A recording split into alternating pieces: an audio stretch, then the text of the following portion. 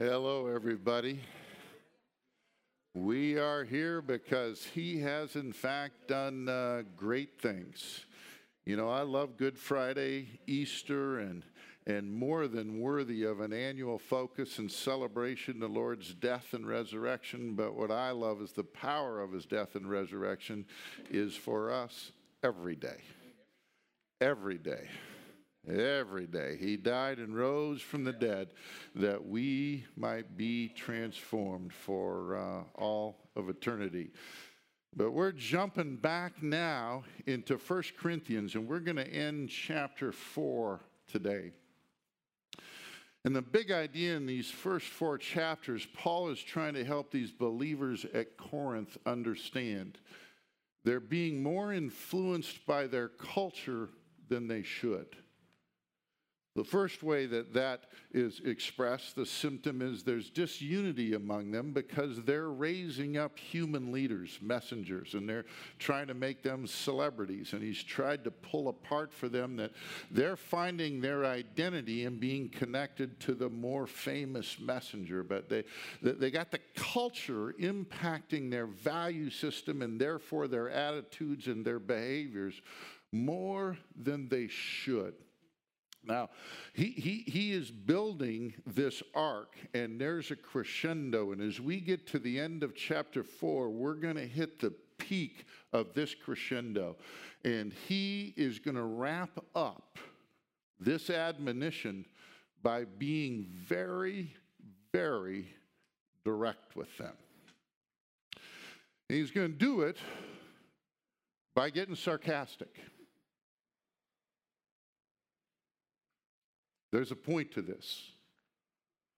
Now, there are little depictions of sarcasm through Scripture.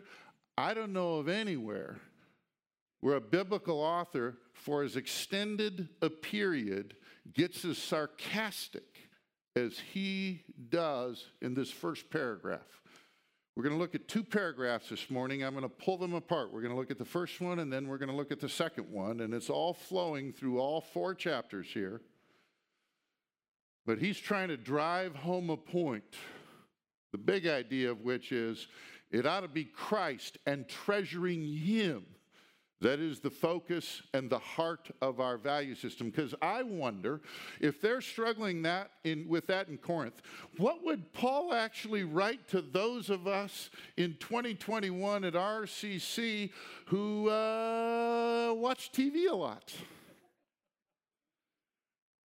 Who are saturated with messages from the internet, from social media. We started this series by me suggesting that I think this is just as big a challenge for us today as it is in Corinth, to not embrace, to not adopt the values of our culture and have those supersede Jesus and just who he is. That he's our focus, because I'm telling you, these messages, these values from our culture, whoa! They are omnipresent everywhere. So, as we go into the end of chapter 4, here's what Paul writes. Already you have all you want. Already you have become rich. Without us, you have become kings. And would that you did reign, so that we might share the rule with you. For I think that God has exhibited us apostles as last of all, like men sentenced to death, because we have become a spectacle to the world, to angels and to men. We are fools for Christ, but you are wise in Christ. We are weak, but you are strong. You are held in honor, but we in disrepute. To the present hour, we hunger and we thirst. We are poorly dressed and buffeted and homeless, and we labor, working with our own hands. When reviled, we bless. When persecuted, we endure. When slandered, we entreat. We have become, and are still, like the scum of the world, the refuse of all things. Father, I pray that you would speak to us of the truth and the power of Jesus. I pray that you would enable us to see more clearly Jesus. I pray that we would hear these words of Paul and they would penetrate our minds and hearts, that we might more fully experience, praise, and express Jesus in the way we think, in our attitudes, in the way we feel, and Father, in the way we live, in the way we behave, in the way we interact with others. We ask this for our ever deepening experience of the joy that comes with walking with you, and for the good of those who are looking to us to see Jesus. That's our prayer. In Jesus' name, amen. So to help them recognize the incongruity of their lives, here's the idea of that first paragraph. Paul sarcastically contrasts himself with the Corinthians. Here's who you think you are, and yet this is who I am. And there tends to be a fairly sizable gap. Now here's Paul's summary of what the Corinthians are feeling and thinking. Your life is great. You're not facing any challenges. You're not facing any difficulties. You're not facing any hardships. The way he summarized it in the text was, you have all you want. You are rich. You are kings.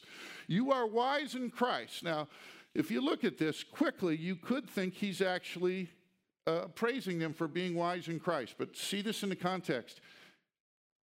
He's making fun of them. They aren't actually wise in Christ. The reality is they're actually promoting the wisdom of the world, but they think of themselves as being wise. Strong. And honored. The Corinthians' perspective is this, seems to be, life is great. In this culture, we're successful, we're happy, we're not facing any of the challenges. Look at this. We got everything we want in the world. The people in the world think highly of us. They love us. Everything is going great. Plus, we got Jesus.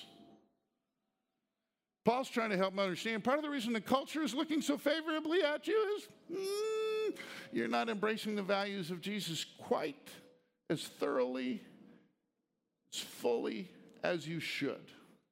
Paul's perspective. Again, the culture's values are impacting you more than you should. This is the idea he's been now trying to build for 4 chapters. Paul contrasts his and the apostles' life with theirs. Your life is great, and our life stinks, relatively speaking. Our life isn't that easy. People aren't thinking that highly of us. I wonder why that is. Back to the text. The red stuff is what he's saying about them. The blue stuff is what he's saying about himself. Notice the contrast. That's what he's trying to talk about. Already, you have all you want. Life is perfect. There are no challenges. Life is just grand. Already you have become rich. You have all the resources you want to live comfortable lives in a nice area and have all this stuff. It is great. Without us, you have become kings. You're claiming to love Christ, and look at how successful you've been in the world without the influence, Paul's saying, of myself and the rest of the apostles. You guys are marvelous. If anybody deserves to be praised, it's you guys. If anybody deserves to be adored, look how far you guys have come. Then he turns the tables on them. And would that you actually did reign. You got this image of yourselves, this pompous view, this arrogant position. And would it be that you actually did reign, that you actually functionally were kings, so that we might share the rule with you? You got this view of yourselves that is just unwarranted. But what if you really were in charge? That would be great for us. Y'all do see the sarcasm here. Please tell me you see the sarcasm.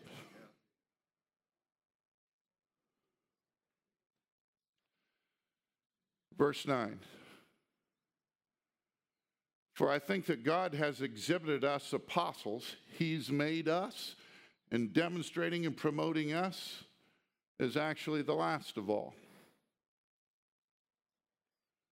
Like men sentenced to death. You're rich. You're kings. Everything's going great. Those of us to whom Jesus entrusted the gospel directly, by contrast, our lives are not that great as you're measuring it by the world's values. For I think that God has exhibited us apostles as last of all, like men sentenced to death, because we have become a spectacle to the world, to angels and to men. Those who are wise in the world think we're stupid. They think this message we preach is absurd.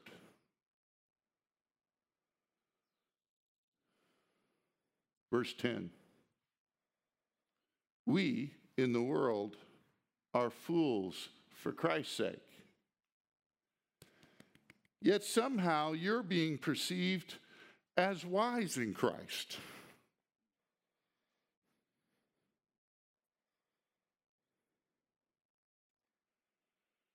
We are weak, but you are strong.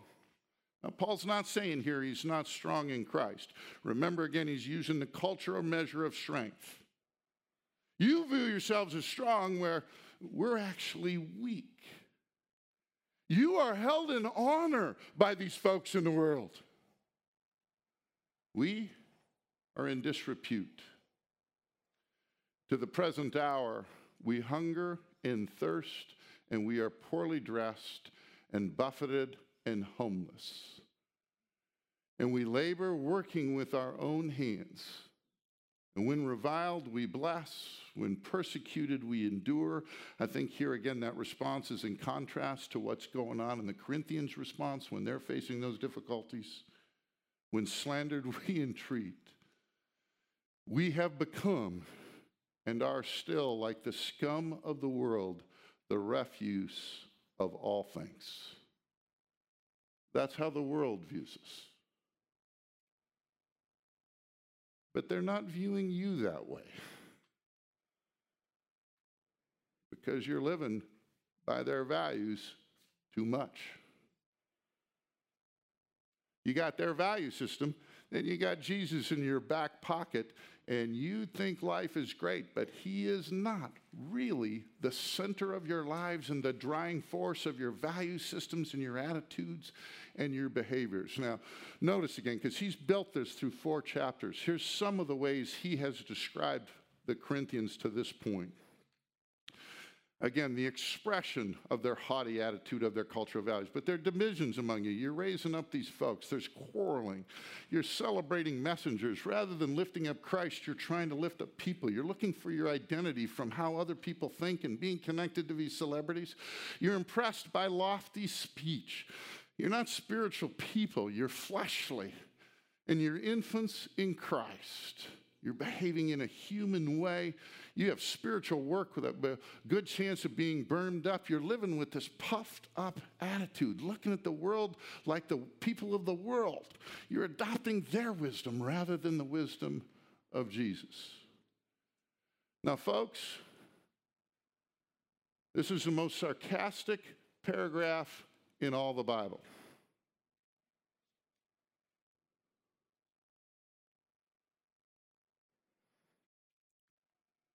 Why does Paul get so sarcastic?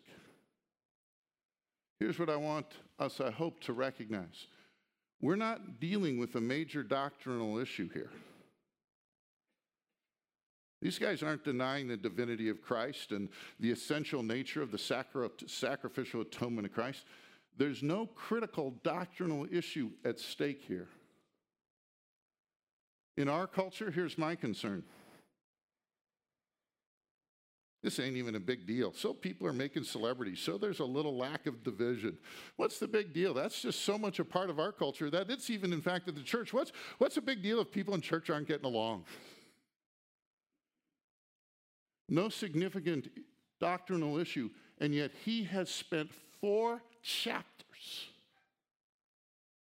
driving to this point where he gets as sarcastic as anybody in Scripture. I think the question as we try to interpret that is, why would he go to that sarcasm? Now, those who've been around me probably recognize I actually like sarcasm. I actually love sarcasm. My parents have assured me it started very young in my life, and I'm 62, and pretty much it's continued. About a year ago, I tried to cut it back, and so far I've not been that successful.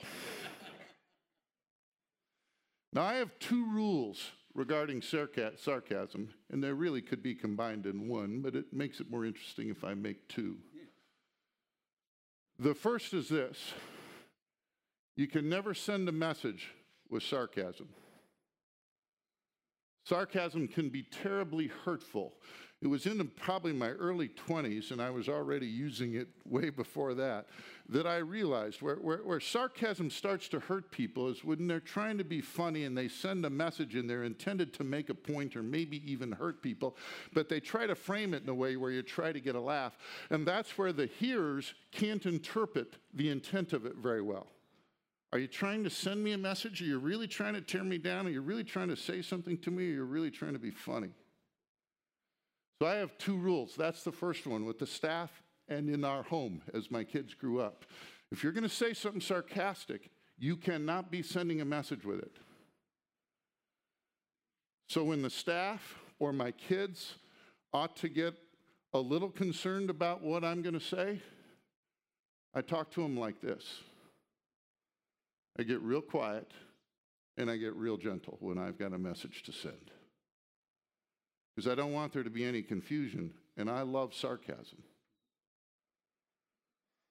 Try to use it only with people who understand its intent.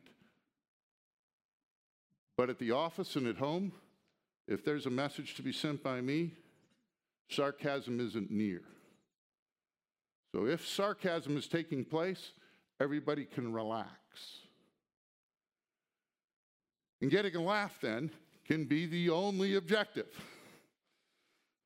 That's the rule in the office. That's the rule in our home. If you're being sarcastic, the only intent. Now, my kids growing up, they broke that rule. I've had staff a few times that have felt like to me they were maybe sending a message. I would wait till the discussion was over, and then I'd talk with them one-on-one. Remember this rule? Paul breaks my rule.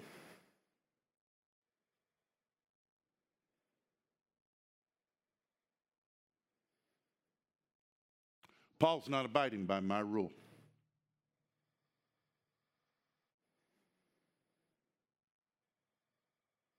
Now, am I just trying to justify sarcasm today? If it works, I won't be opposed to that, but that's not my objective. There are some people, I get it, that just don't like sarcasm. When I'm with those folks, I try not to be sarcastic. It's just, for all those ideas that you hear come out of my mouth, you ought to get a picture of the ones in my head that don't come out. They are just filled. It's just the way my mind works. Paul breaks my rule.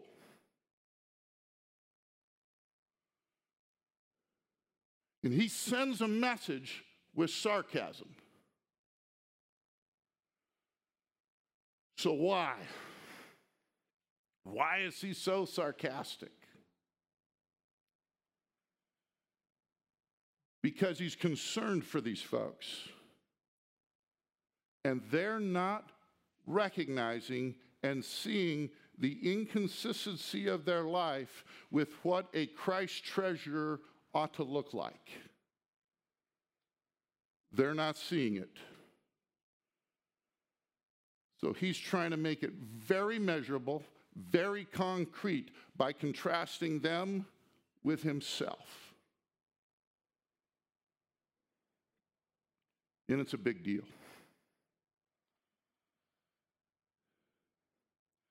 That our treasuring Christ, that our embracing the death and resurrection of Jesus, that the Holy Spirit comes into us and transforms us for all eternity and continues to produce ongoing spiritual transformation is a big stinking deal.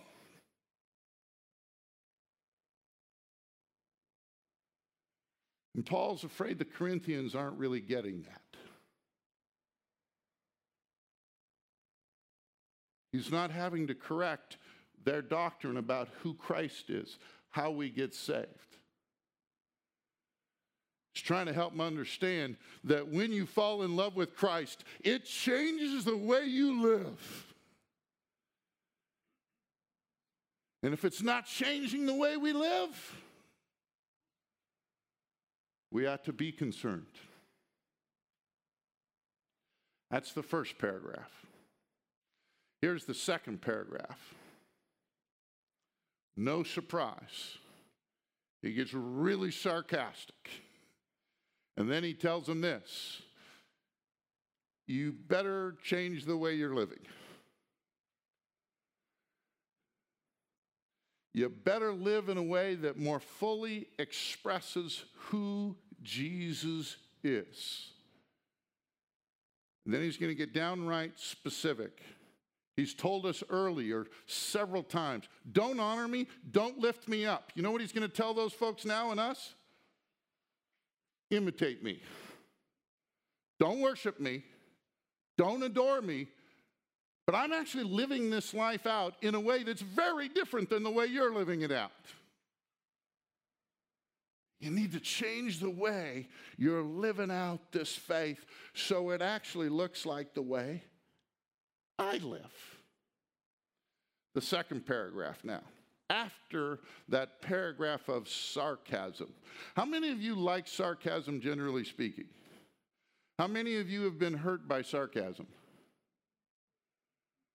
I'm going to encourage you to live by my rules. Live by my rules. Never send a message with sarcasm. Just don't do it in our culture. Only for a laugh. Now, sometimes I think I'm funny and other people don't think I'm funny. They just have minimal appreciation for the depth and the magnitude and the beauty of sarcasm, but it's something that we'll work on. I do get lots of people don't like it at all, and that's cool. I am really not trying to get you all to embrace sarcasm. That is not my objective at all. I do not write these things to make you ashamed, Paul goes, but to admonish you as my beloved children. For though you have countless guides in Christ, you do not have many fathers. For I became your father in Christ Jesus through the gospel. I urge you then, be imitators of me. Here's the solution. Don't live like this.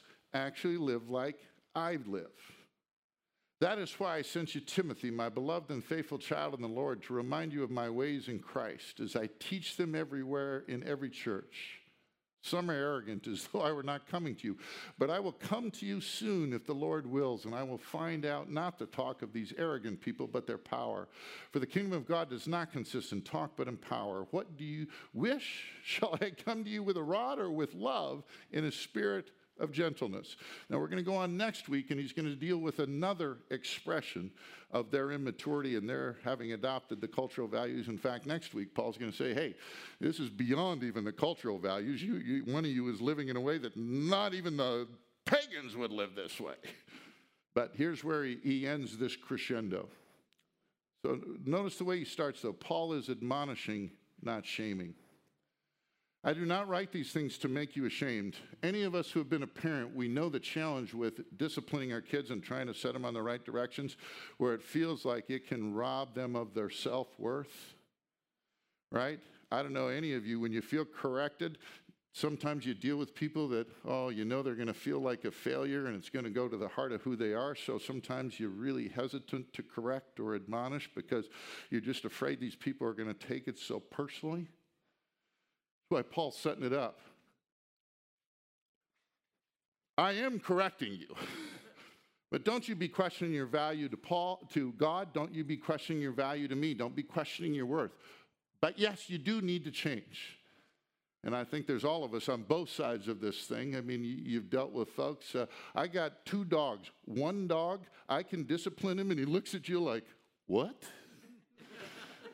I got another dog, I just look at him sideways, and it's always that way, just timid, right? So with our kids, sometimes this is about correction.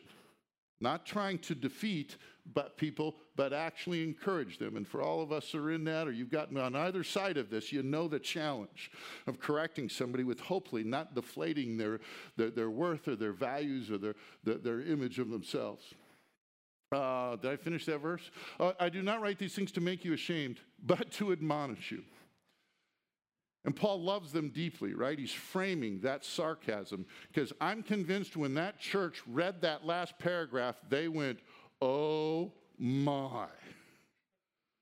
Wow. Wow.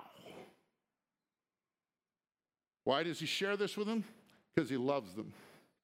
I do not write these things to make you ashamed, but to admonish you as my beloved children.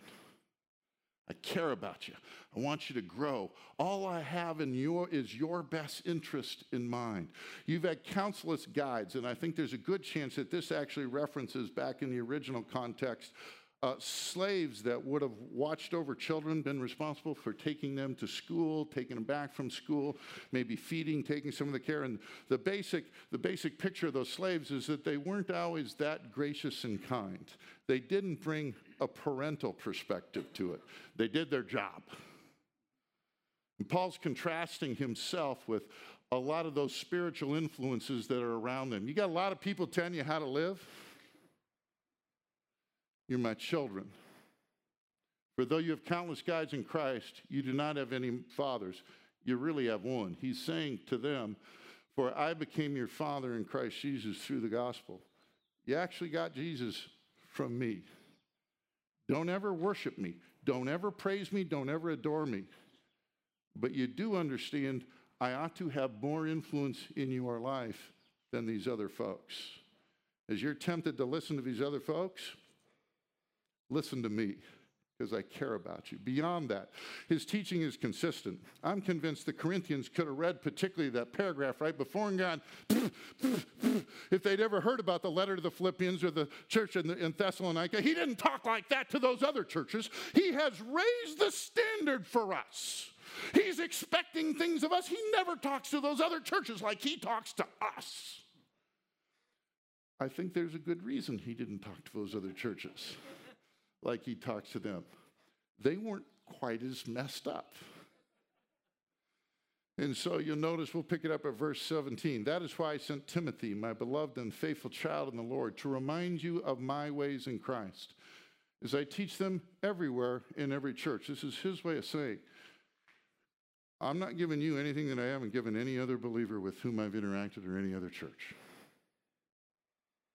Paul here in Corinthians is just responding to specific challenges that this church family has. Now, not listening to Paul is not good. Paul is so articulate. This is why I sent you Timothy, my beloved and faithful child in the Lord, to remind you of my ways in Christ, because Timothy actually picked it up, as I teach them everywhere in every church. Now, some as arrogant as though I were not coming to you, as though my influence really doesn't matter. Some are going to go on and they are arrogant. They just are not going to listen to me. And as long as I'm not there, they're not going to pay attention to my words. But I will come to you soon if the Lord wills, and I will find out not the talk of those arrogant people, but their power. Really lofty speech, void of real significance and power. For the kingdom of God does not consist in talk, but in power. What do you wish? Notice how he ends this section before we move on.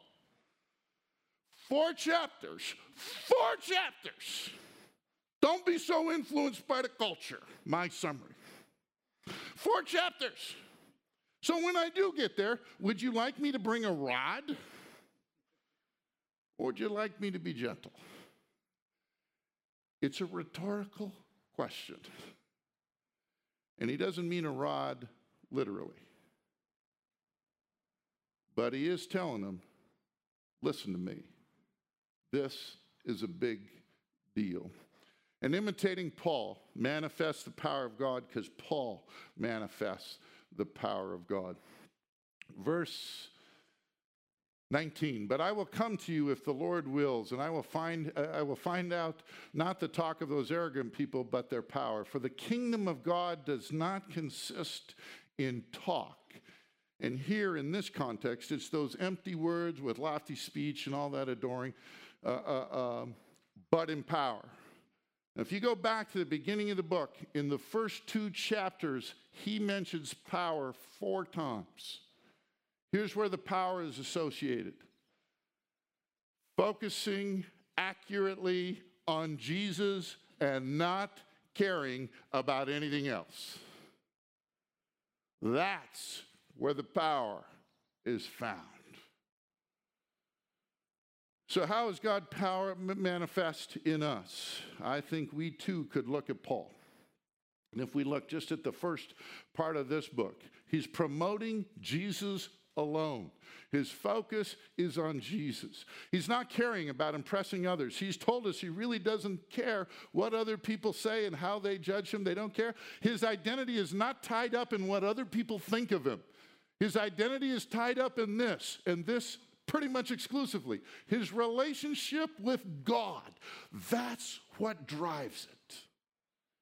He's not using lofty language again to impress others. He was willing to be despised. He boasts. He's got one place and one place only to truly boast. I don't think he's saying it's inappropriate to talk about our grandkids or to share with loved ones or friends what success we've had at work. But deep down in the core of who he is, he boasts in Christ and in Christ alone. That is it. His identity is in Jesus. He's building unity with all believers. He's serving in brothers and sisters who need to grow. I don't know if you've ever dealt with somebody in any situation at work, at home, but you were trying to stretch whatever they were thinking, whatever they're feeling, and they just didn't get it very quickly. Do some of you know that feeling where you're trying to encourage, train somebody, equip somebody, and they're a little slow on the uptake? Anybody know that feeling? How many of you, I'd love to see hands, have ever been frustrated with that?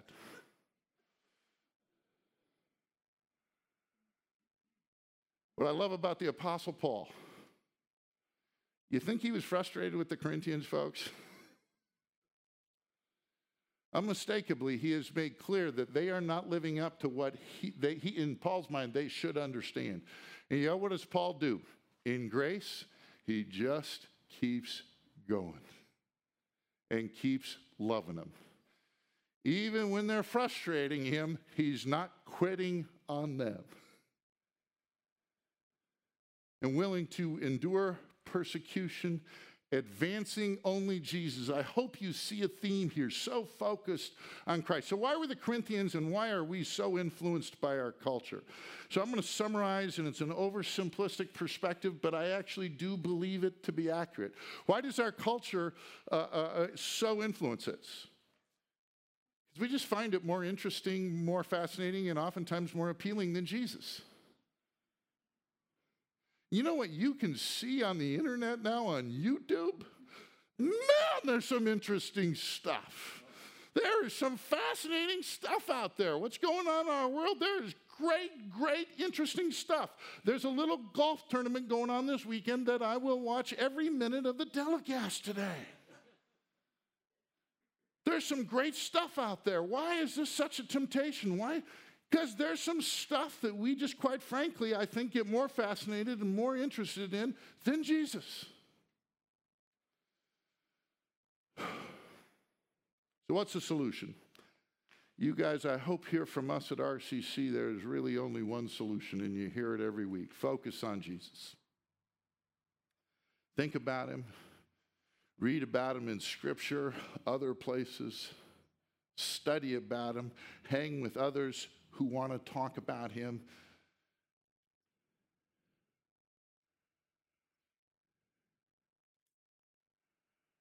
Jesus is more fascinating and more interesting and more appealing than anything else out there by far. If we're not experiencing it, it's not because he's not that awe-inspiring. We're getting distracted by things of less value that are less meaningful. Paul started this book with a quick summary of who we are and what we are in him. And I'm going to encourage you this week, every morning, to read these 9 verses that begin this chapter.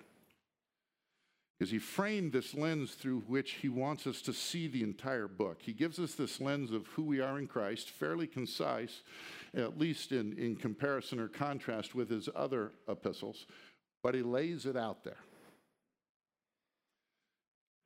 This Jesus is good.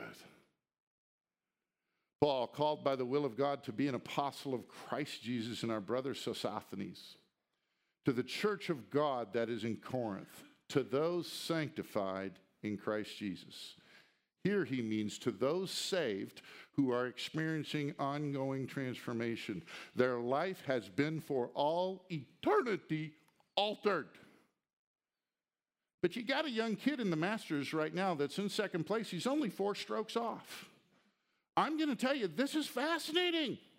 He's 24 years old. I'd never heard of him before the Masters. And now forever, he will be a celebrity in our culture. Tell me that's not interesting. I understand some of you are not tempted. May the Lord reveal the shallowness of your worldview.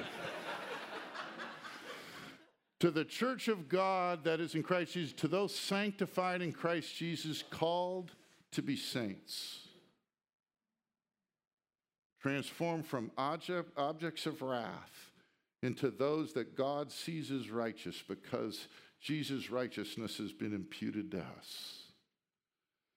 Together with all those who in every place call upon the name of our Lord Jesus Christ, both their Lord and ours. We are part of a big family. Grace to you and peace from God, the guy who ought to damn us, who is now our Father and the Lord Jesus Christ. I give thanks to my God always for you because of the grace of God that was given you in Christ Jesus. Our ability to understand this, our ability to get it, our ability to grow, ultimately all comes from Jesus. He's working in our lives now, and he wants to give us more grace going forward. Not only what he's given us, but even for the future. He's working for our joy in every context, in every moment of every day. Woo! But this kid, he hits a really good iron. Both their Lord and ours, grace to you and peace from God our Father and Lord Jesus Christ. I give my thanks, God, always for you because of the grace that God was giving you in Christ Jesus, that in every way you were enriched in him. We have absolutely right now everything we need to face anything in this life. He has not withheld one thing. In all speech and knowledge, even as the testimony about Christ was confirmed among you, for the Corinthians, that you actually are trusting Christ, so that you are not lacking in any gift as you wait for the revealing of our Lord Jesus Christ. That's essentially what our life is now. Jesus is coming back, and it's going to be great. No more of the problems we have now. Who will sustain you to the end. Guiltless. We will stand before the Almighty, holy God and be declared guiltless. How many of you still sin? May I see the hands?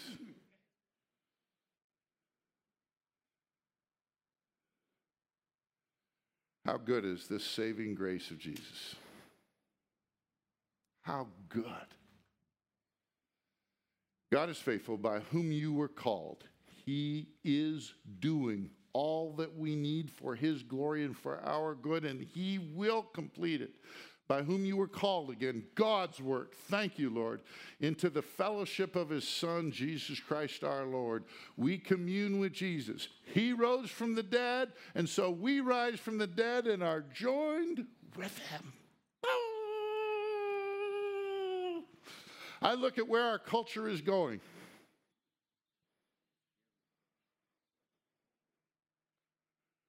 You can see it as scary, or you can see it as an opportunity.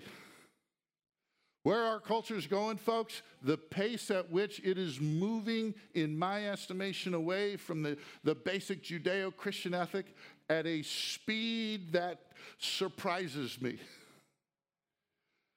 Cancel culture, guys. Folks are going to want to cancel our message.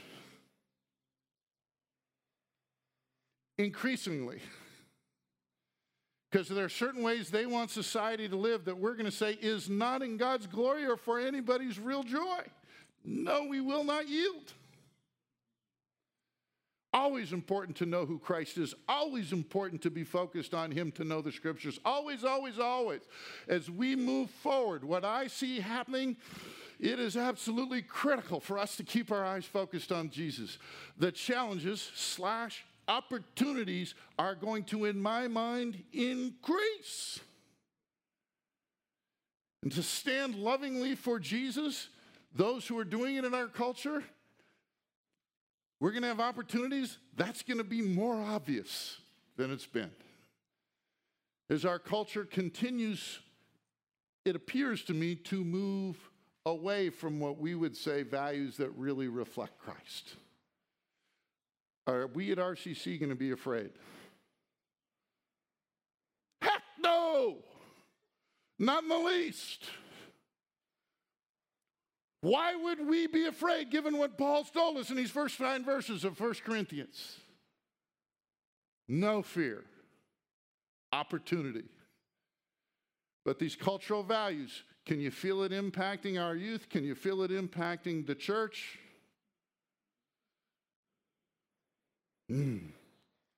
Jesus, Jesus, Jesus. Thank you, Lord, for loving us. Thanks for giving us Jesus. Thanks for moving in our lives. We want to be salt and light in this culture. We want to be embedded in this culture. We want to live in this culture fearlessly. But all of us folks here, Father, want to have a clear view of Jesus, a deeper faith, a richer faith, more conviction. We want to experience more of the power of Jesus. And we want to more fully display that to our loved ones, to our folks we work with, to our neighbors, to our fellow church family members. May we see Jesus more and more clearly. May we be more and more fascinated and awed by Jesus. May his love saturate our minds and our hearts increasingly, Father. But in this, as Paul is unmistakably clear, even in this, we need your help and your grace. So pour out your Spirit increasingly in our midst, Father. Baptize us with your Spirit. Fill us with your Spirit, that we might live for Jesus and him alone.